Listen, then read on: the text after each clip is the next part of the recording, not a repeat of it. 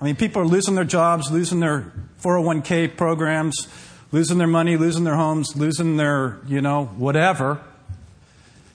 And yet I believe in my heart, this is one man's opinion, I believe in my heart, in the midst of all this turmoil, that there's a place of preservation for us if we'll just get back to a certain focus of faith. Now, I realize there are wars and rumors of wars and earthquakes and, nuclear power plants melting down all around us. But then there's our own little world, our own culture, and the issues that we're all believing God for in our own little lives, in your life and in my life. But there is one thing that I know for sure right now, is that we do not have anymore the luxury of being lazy with our faith. And what I mean by that is this, that there was a season, and there are seasons, when you can kind of relax your faith in God and start putting it in some of the established institutions of this earth arena. Isn't that true? I mean, no longer can you put your trust and faith in the institutions that have sort of been stable over the years. For instance, the banking system. For instance, the federal government. For instance, the state government. They have their own problems. They can't get a budget together. The global economic crisis. You turn on the news, it's just one thing after, it's just mayhem out there. And so really, in order for us to stay in that position of preservation through the blood of Jesus, requires a refocus, I believe, of our faith in times like this. I believe that God can, in no matter what season you're in your life, no matter what obstacles you face, no matter what the arena looks like on the outside when you turn on the news, I believe God has that place of preservation. I believe that Psalms 91 is true, that when the psalmist said, 1,000 may fall at my side, 10,000 at my right hand, but it shall not come near me. Do you believe that? Do you believe that? Gandhi was the Prime Minister of India back in the time that British had control over India. And he said this. He said, I've studied the life of Jesus Christ, and I found him to be a most amazing man. And I would have become a Christian had I not met one. Could it have been, and I don't know, but could it have been that he came around some Christians where there wasn't a lot of faith being exercised? There wasn't a lot of difference in their life based on all the things that were happening around them. Maybe it was that he just didn't see the miraculous power of God flowing through them and in them. Let it never be said about us. See, people are watching our faith right now with the confluence of crisis that are just everywhere, ever present. People are watching to see if the power of God is going to be resonant inside those that claim to be believers. So it's no longer the time when we can get away with some intellectual knowledge of God. We maybe read the Bible occasionally and we've memorized a few verses. That's just not going to be enough. We have to be people of faith. We have to refocus our faith on God. Jesus said in Mark 11, have faith in God. Paul put it this way. He said this in 2 Timothy. He said, I know in whom I believe. I know in whom I believed. He wasn't putting his faith on the institutions of the time. He was putting his faith on God. I know in whom I believe, and I'm persuaded that he is able to keep that which I have committed to him. That's faith talking. Because we need to understand that we have committed our eternal salvation to the Lord Jesus Christ. And most Christians have no problem with that and have great peace about that. But we need to commit a few other things to him. Our financial sustenance, our physical sustenance, amongst other things. Because people are watching. And God desires for us to be preserved. I want to talk to you tonight about making it through when others don't. Making it through when others don't. Now turn with me to Hebrews chapter 11. As my spiritual father would say, that great faith chapter.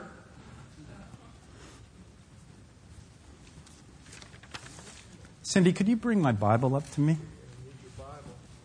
I know some of these verses. I've meditated on them, but I do need my Bible.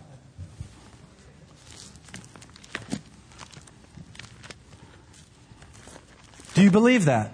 Do you believe that God would preserve you in these troubled times? I believe it too. Now in Hebrews chapter 11, God gives us, in verse 1, He begins to give us a working definition of faith, right? Now faith is the substance of things hoped for, the evidence of things not seen. For by it the elders obtained a good testimony or a good report. By faith we understand that the worlds were framed by the word of God, so that the things which are seen were not made of the things that are visible. And so he gives us this definition, but then he goes on, example after example after example of people in real life who exercised faith in God in the midst of all kinds of crazy situations around them. We're not the only ones that have faced a crazy world system. Satan has been at it for years, millennia. And so he goes on to give us all these examples of people who had faith in God. And because that faith was so supernatural, miracles were popping up in their life. Noteworthy. And how many of you know that nothing has changed throughout the centuries regarding faith? Faith will still work in the settings of your life right now, just like they worked in biblical times, just like they worked when David faced Goliath. Things have not changed because faith has not changed. And God has not changed, the object of our faith. He is immutable. He does not change. It's Jesus Christ, the same yesterday, today, and what? Forever. So let's look at Hebrews 11:1. Now faith is the substance of things hoped for, the evidence of things not seen. And then it goes on and on and on. By faith, Abel did what he did by faith. By faith, Noah did what he did. By faith, Abraham did what he did. By faith, Sarah did what she did. By faith, Isaac did what he did. You can read it for yourself, but for time's sake, I just want you to know that these are heroes of faith. They did noteworthy things. By faith, Jacob did what he did. By faith, Joseph. My goodness, there's a person that survived a lot of various circumstances that weren't perfect. But he did what he did by faith, and he overcame. By faith, Moses did what he did. So far, that's pretty impressive. That's a pretty impressive group of people, wouldn't you say? Biblically speaking. They're the heroes of faith. By faith, they did some incredible things. But I want you to look at verse 30 with me. We're talking about making it through when others don't. We're talking about refocusing our faith back to where it should be. Not on principles, not just on teaching, but on God, who will perform His word in your life. In verse 30, it says, by faith, notice, the walls of Jericho fell down after they were encircled for 7 days. Many of you know the story. We're going to go through that in a minute. But notice verse 31. And here's what I want to talk about.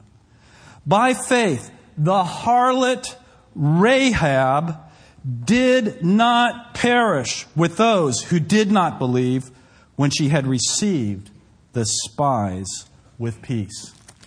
We're talking about making it through when others don't. Making it through when others don't. What does it mean here? By faith, the harlot Rahab did not perish with those who did not believe when she received them spies with peace. It meant that here right in the middle of all these heroes of faith, Moses, Abraham, Isaac, Jacob, all the patriarchal fathers. Here we have Rahab. Rahab who? Rahab, a great prayer? Rahab, the prophetess? No, Rahab, a harlot. She's a prostitute. The Bible tells it just like it is. It's the truth. It didn't have to say that she was a harlot, but she was, and God wanted us to show us some things for us today. And so, the faith of Rahab, the harlot. Now, the Bible tells us that Rahab, she was a harlot. She was a prostitute. Let me tell you something real significant here. Here we have, right in the middle of the heroes of faith, someone who wasn't living a real holy life. Yet the Bible says right here in Hebrews 11, right in the middle of her crisis, right in the middle of all the confusion that was going around Jericho at that particular time, we have a harlot, Rahab, who had faith in God. Glory to God. And so here we are. Rahab. Now Rahab was somebody that wasn't living for God, yet because of her audacity of faith to believe Him, was someone that ultimately made it through when a lot of people didn't. You see, everybody that she knew in that city in Jericho was going to die in a few days. Everybody she knew, except for her immediate family. They were going to die the day that those walls fell. Only Rahab and her family were saved. And in Hebrews 11:31, we see right here why she was spared that day. It's because Rahab, the harlot Rahab, the prostitute, had faith in God. And because of that, she did not perish. She did not perish. How do we know she had faith? I know that Hebrews 11 says that by faith, Rahab the harlot did not perish with those who did not believe. But how do we know? How do we know for sure? Well, first of all, she received the spies with peace. When the Hebrews came in, they sent spies to check out the territory. And that was the act of her faith. And gives evidence to us that she truly was trusting God by receiving those Israelites to come in. Now, Joshua chapter 2, we see this. Now, faith without works is dead, right? We need to see those corresponding actions in order to see, if we really mean it or not. Now, turn with me to Joshua chapter 2, verse 1.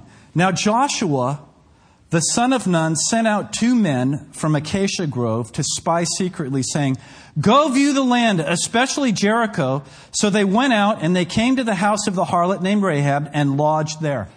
Someone said, well, why did they go to the house of prostitution? I don't know. I don't know. Maybe it was because they wanted to be inconspicuous. Their big deal was not to be seen by anybody. And I guess a lot of pastors would go through there. But there they are, and it was told the king of Jericho, saying, "Behold, men have come here tonight from the children of Israel to search out the country." Now, was this dangerous for Rahab to do? This act of faith, receiving the spies, was this a dangerous thing? Yes. Did it show incredible faith to do that? Absolutely. Absolutely. That risk was a big risk. They would have wiped out her entire family if the king found out. Am I right? You don't take a risk like that unless you truly believe something good is going to happen here. Now, verse 3. So the king Jericho sent to Rahab, saying, "Bring me out men who have come to you, who have entered into your house, for they have come to search out all the country." Now notice her response. Then the woman took the 2 men, hid them, and so she said, "Yes, the men came to me, but I did not know where they were from." Well, that's a lie.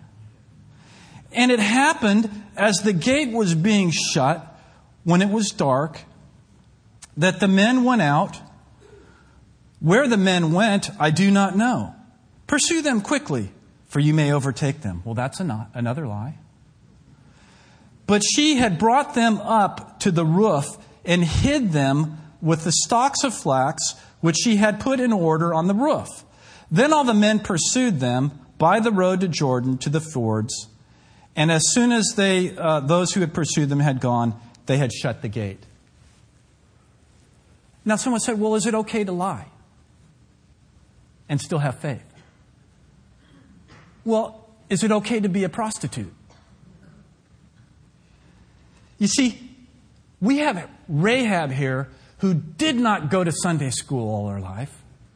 We have someone here that didn't, grow up in the household of faith. She grew up in a heathen city, Jericho, where they worshipped idols. We have someone that has no understanding of the things of God. Yet the Bible says she still had faith.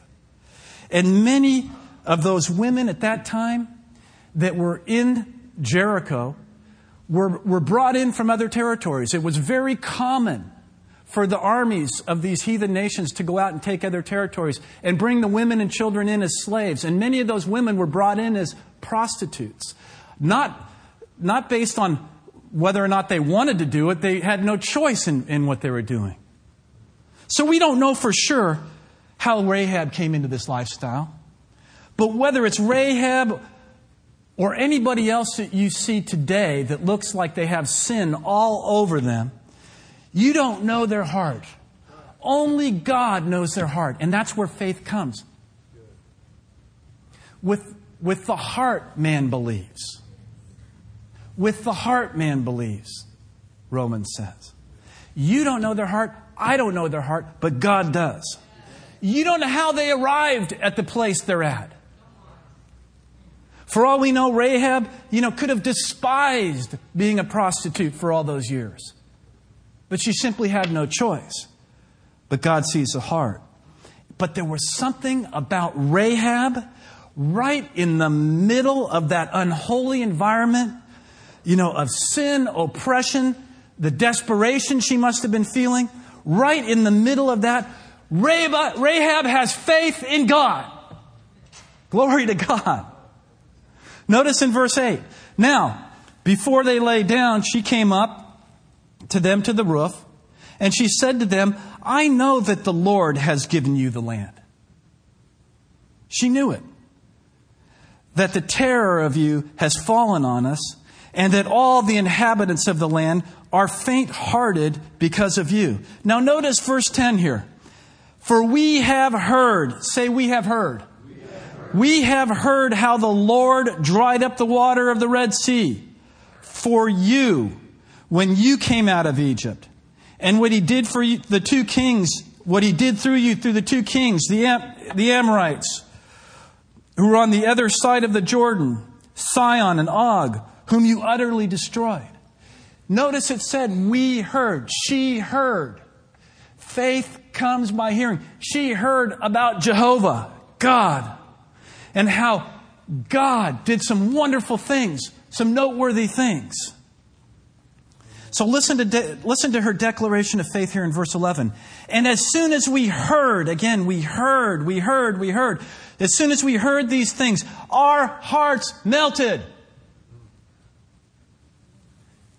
Neither did there remain any of those who had courage in anyone because of you. For the Lord your God," notice this declaration, "for the Lord your God, He is God of heaven, above and on the earth." He is God. That's her declaration of faith. Who are we talking about here? Rahab.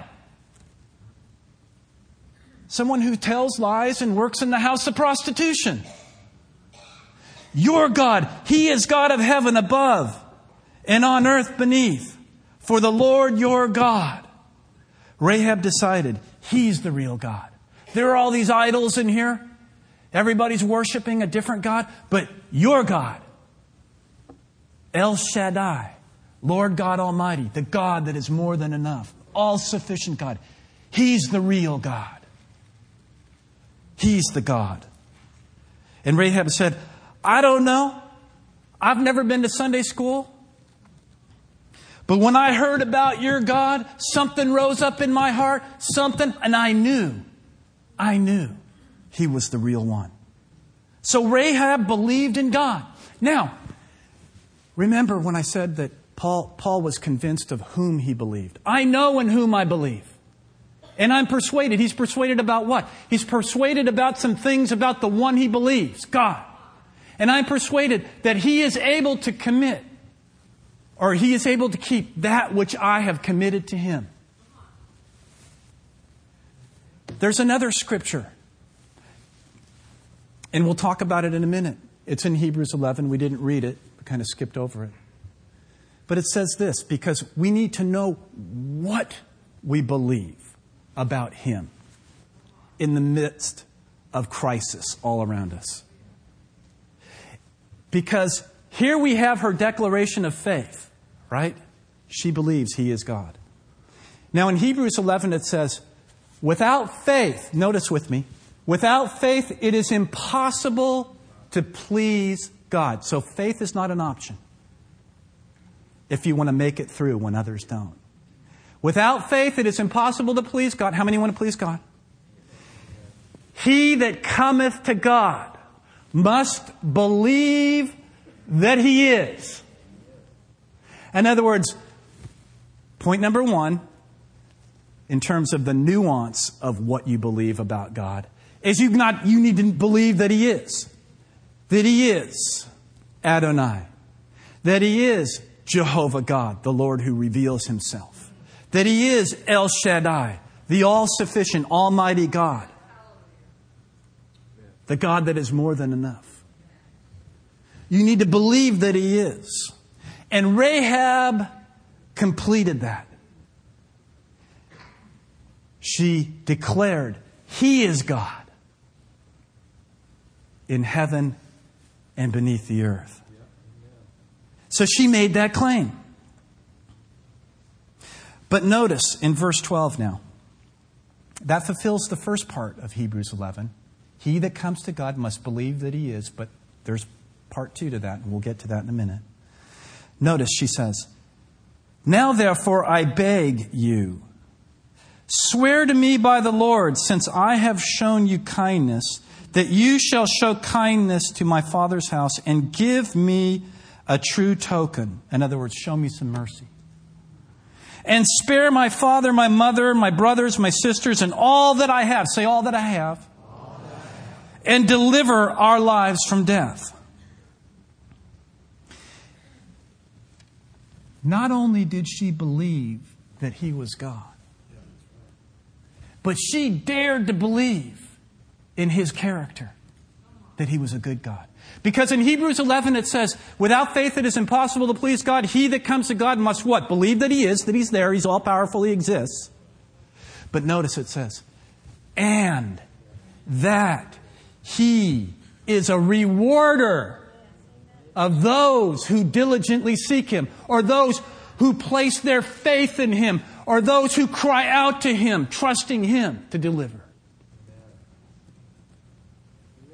So it's not enough to just know that He is and that God exists, because a lot of Christians know that He exists, but a lot of Christians think this about God. They think He's just some stoic up in the universe somewhere, who's benignly and passively sitting back. He spun the world on its axis, and now He's just sitting back, watching everything play out with very little interest, very little concern.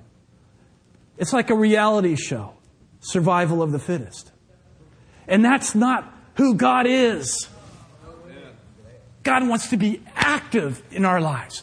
He wants to produce power in our life. He wants to miraculously deliver us and take us through, even when others that don't believe fall apart and perish.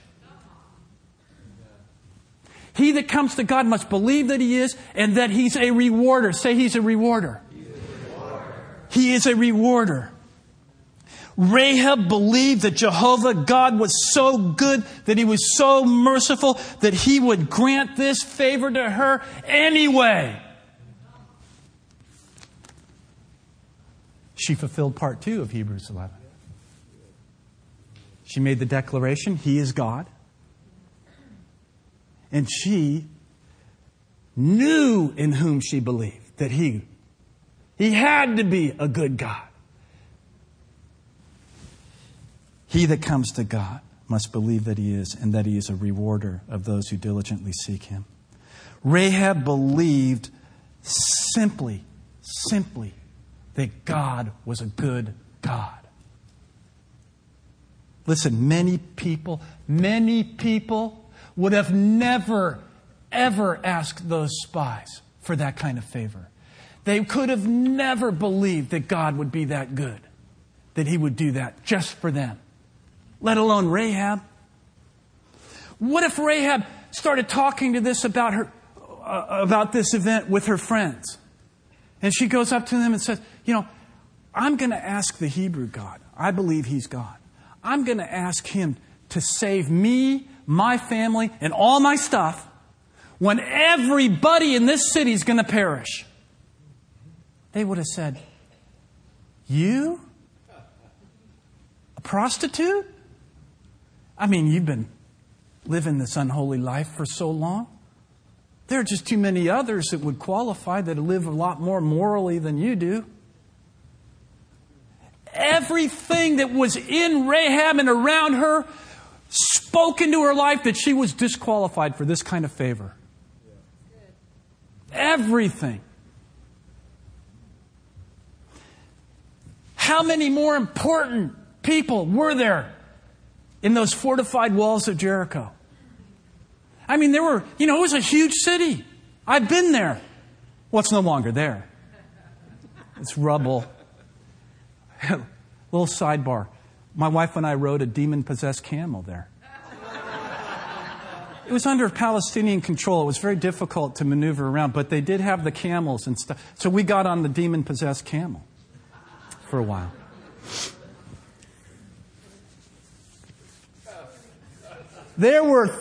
It spit on me.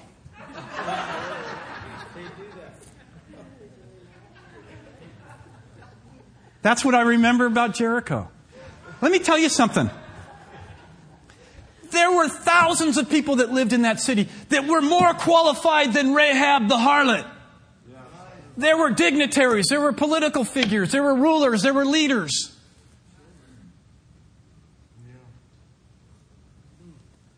All kinds of people who could claim easily that they lived a lot more cleaner than she did. And the devil today, through condemnation, he comes to rob people of their faith by the millions through those kinds of lies. There are people, friends, you don't know their heart, but they're crying out in their heart to God. They don't look like it on the outside. But there are people who get a glimpse of God's goodness, that He is a good God, that potentially He could be a rewarder if I put my faith in Him. They get a glimpse of that kind of favor towards them, and the devil comes to remind them how unqualified they are, how messed up they are.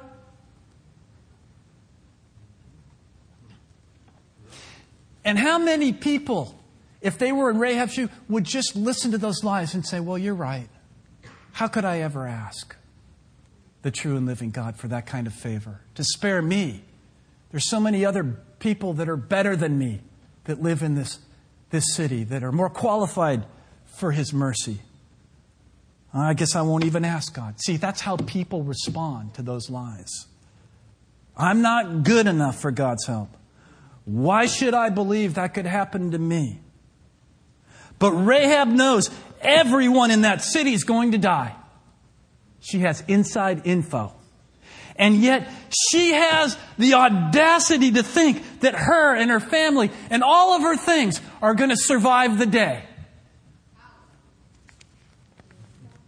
When everyone else, everyone she grew up with, everyone, their dogs, their cats, all that they have, everything was going to perish. Listen, could she have come up with some reasons why she didn't qualify? Friends, again, this is what the psalmist David meant. When you're in a situation, a confluence of crisis, all kinds of crazy stuff going on in your world and trying to rock your culture. The psalmist David says in Psalms 91, 1,000 may fall at my side, 10,000 at my right hand, but it shall not come near me. Do you see the audacity of having that kind of trust and faith, and not only acknowledging that He is God, but He is a good God, and He's a rewarder. That's right. I don't care what problems you bring with you. It's all under the blood. See, if Rahab thought it was just going to work based on her righteousness, there is no way possible she would have asked those spies, that she would have believed that God would be good enough to grant that favor to her. How could she? How could any one of us stand in God's presence and claim, just based on our righteousness, God, I feel like I'm qualified for your great favor in my life, when everyone else is perishing? The Bible says this, if anyone be in Christ, he's a new creation. Old things have passed away, all things become new. The Bible says, He who knew no sin was made sin for us. Jesus was made to be sin for us, so that we could be made the righteousness of God in Christ. It's not going to ever be based on your good works. It's never going to be based on how great you perform. It's never going to be based on any kind of outward qualification. It's all going to be based on your faith in what Jesus has already done. He that comes to God must believe that He is, and that He's a rewarder of faith in God. Glory to God. Now, I'm not condoning her life of sin. And the Bible's not condoning her life of sin. But where sin abounds, I know for sure, this is what Scripture, where sin abounds, grace does much more abound. Do you believe that? Do you believe God will do some things for you no matter who's perishing around you? Do you have the audacity to believe in the goodness of God? In spite of your shortcomings, in spite of your sin, in spite of your ignorance. We all bring that. But you have to dare to believe like Rahab. She not only believed He was God, but she believed that He is a rewarder. And she believed that He was predisposed to give her favor just simply because she had a believing heart. Nothing else. Hey, you wouldn't have to go up to Rahab and talk to her about her sin. She already knew her life was a mess. But she had, listen to this, she had more faith in God's goodness than she did in her own sinfulness. And that's exactly what it takes for us to make it through when others don't. Because there's going to be a lot of people who will not believe God. And they will automatically disqualify themselves. And many will perish. But not you. And not me. Because we have faith in God. We know in whom we believe. And we are persuaded about what? Some things about the one we believe. We are persuaded Here's one thing that we believe about the one that we believe. We are persuaded that He is able to keep that which we committed to Him until that day. Faith is a commitment. You're committing something to Him. Not just your eternal welfare, that's true, but other things. She was committing to a good God. Her livelihood and her immediate family and all the things that she owned when everyone else was going to perish that day. She believed He was so good that He would do that for her anyway. Will the devil give you 1,000 reasons why you don't qualify for God's goodness? And you're watching thousands of people around you just, losing their houses, losing their homes, losing their jobs, losing their money they've perhaps saved up for the last 30 years. They lost it all, their retirement. Banks are failing, this is failing, that's failing. The devil will give you 1,000 reasons in the midst of all those things going on why you don't qualify. Well, you don't know enough Scripture. Well, you haven't been faithful to come to church enough. You haven't lived right. You haven't obeyed enough. You've made mistakes. You've made bad decisions. He'll give you so many reasons why not to believe in the middle of your little crisis. You don't qualify. You don't qualify. And if you side in with that, you won't dare to believe like Rahab believed. You'll just acquiesce and you'll start accepting some things that you shouldn't be accepting in your life. See, your faith is what you use to resist the works of the enemy. To resist the power of the world system pressing in on your world. Your faith. To resist it, not to allow it to overtake you. But when you feel disqualified and you don't feel worthy, what happens? You believe that God is, He's all powerful. And perhaps you still believe that, you've committed your eternal salvation to Him and He's able to keep that which you've committed to Him. But all these other things, you're not worthy enough. The devil's a liar. He is the liar. He's a known liar. God does not care if your name is Rahab, the harlot. Smith Wigglesworth. Did I say that right? Smith Wigglesworth. I sound like I'm drunk or something. Oh. Smith Wigglesworth. Look it up in your concordance there. What's the Greek for Wigglesworth? Smith Wigglesworth, a man of God, he said this. He said, there's something about believing God. There's something about believing God that will cause Him to pass over 1 million people just to get to you. Key word, believing God. See, Rahab didn't perish with those who what? Did not believe. They could have believed, just like Rahab. But faith is a choice.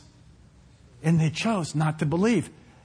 Everybody in that city perished, except for her. Now, verse 14, look with me, real quickly. So the men answered her, our lives for yours.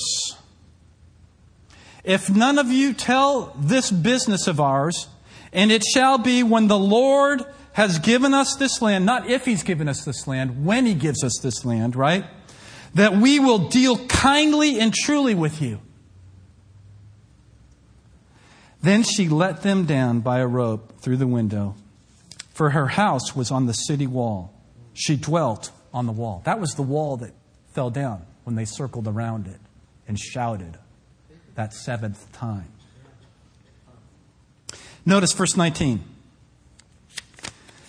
so it shall be that whoever goes outside the doors of your house," he's talking about Rahab's house, "into the street, his blood shall be on his own head, and we will be guiltless. And whoever is with you in the house, his blood shall be on our head, if a hand is laid on him. And if you tell this business of ours, then we will be free from our oath, which we have made, that you have made us swear." Notice verse 21. "Then she said," Rahab. Rahab who? The harlot. "Then she said, according to your words, so be it." That's a statement of faith. Amen. When you say amen to something, that means so be it, right? In other words, be it unto me, according to your word. Be it unto me. So in other words, it's not just words that are out there, just floating around. Be that unto me. It's wrapping your arms around that statement. Be it unto me according to your word. Now, doesn't that sound like someone else's declaration of faith in the New Testament? Doesn't that sound like how Mary, for instance, responded when the angel Gabriel told her about that conception that was going to take place? That Emmanuel, God with us, is going to come into the world through her. In Luke 1:38, Mary said this, "Be it unto me according to your word." Surely you're not comparing Rahab the harlot to Mary. Listen, let me tell you something. Faith is faith. Let me say something. God is no respecter of people. He's looking for all His people to say that. Be it unto me according to your word. You're a good God. I believe in your goodness. I believe you want to reward me. Be it unto me. Be it unto me. That's all God wants. You don't have to say anything else. And then you take the ownness of that statement. Be it unto me. God is no respecter of persons. No respecter. Rahab the harlot and everyone else in between, up to Mary. Anyone who comes to Him with a believing heart, He listens to them. And not only does He listen to them, He rewards them. Verse 20 through 23. "So the people shouted when the priest blew the trumpets." Notice, are you with me? Do you have your Bibles? Verse 20. They circled around that city 7 times. The priests were out there. The musicians were out there. They all shouted. God gave them instructions on what to do. "And it happened when the people heard the sound of the trumpeter," and the shofar, Pastor Mark, the trumpet, "and the people shouted with a great shout, that the wall fell down flat," just like God said it would. "Then the people went up into the city, every man straight before him, and they took the city." What does he mean they took the city? Notice verse 21. "And they utterly destroyed all that was in the city, both men and women, young and old, ox and sheep and donkey, with the edge of the sword. But Joshua had said to the 2 men who had spied out the country," notice, "Go into the harlot's house." God will not forget you in the middle of all hell breaking loose around you. God did not forget the harlot, Rahab. "Go into the harlot's house, and from there bring out the woman and all that she has," all of her stuff, "as you swore to her." And so they did that. And the young men who had been spies went in and brought out Rahab, delivered them, her father, her mother, her brothers, and all that she had. So they brought out all of her relatives and left them outside the camp of Israel. They not only delivered them, but they took care of them. They brought them into their camp. Verse 24. But they burned the city and all that was in it with fire. Only the silver and gold and the vessels of bronze and iron they put into the treasury of the house of the Lord. And notice verse 25. And Joshua spared Rahab the harlot, her father's household, and all that she had. And all that she had. Friends, there are people perishing around us all over the place. Again, people, they're losing their jobs. I don't know, the state of California leads the unemployment, in the unemployment arena. You know, I mean, everybody I know is worried, concerned about their job. People are losing their houses. They're losing their savings. They're losing this. They're losing that. They're perishing in various areas of their lives. They're perishing all around us. What would have been the outcome if Rahab had not trusted God in His goodness, in His mercy? She would have died along with everybody else in that city. Everyone.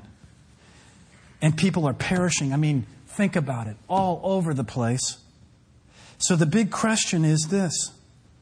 Why should you live if there are people all around you that don't make it?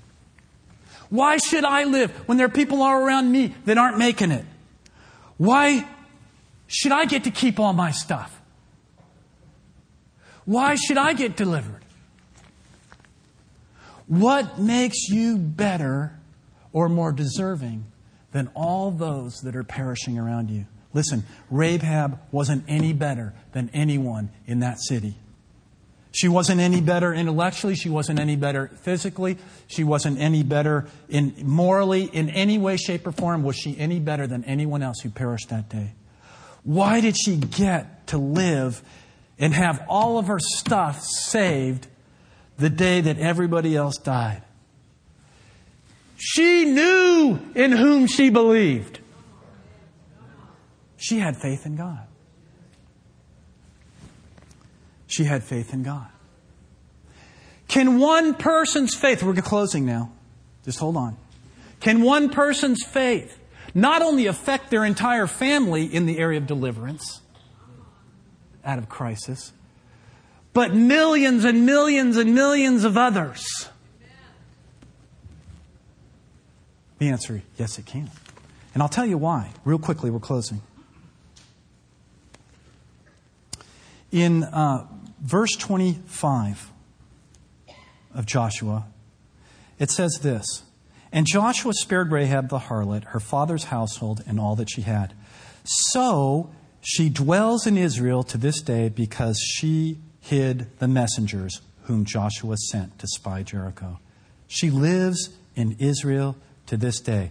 Now, in my study Bible, there's a little lowercase a next to that verse. She lives or dwells in Israel to this day. It brings me to my marginal reference.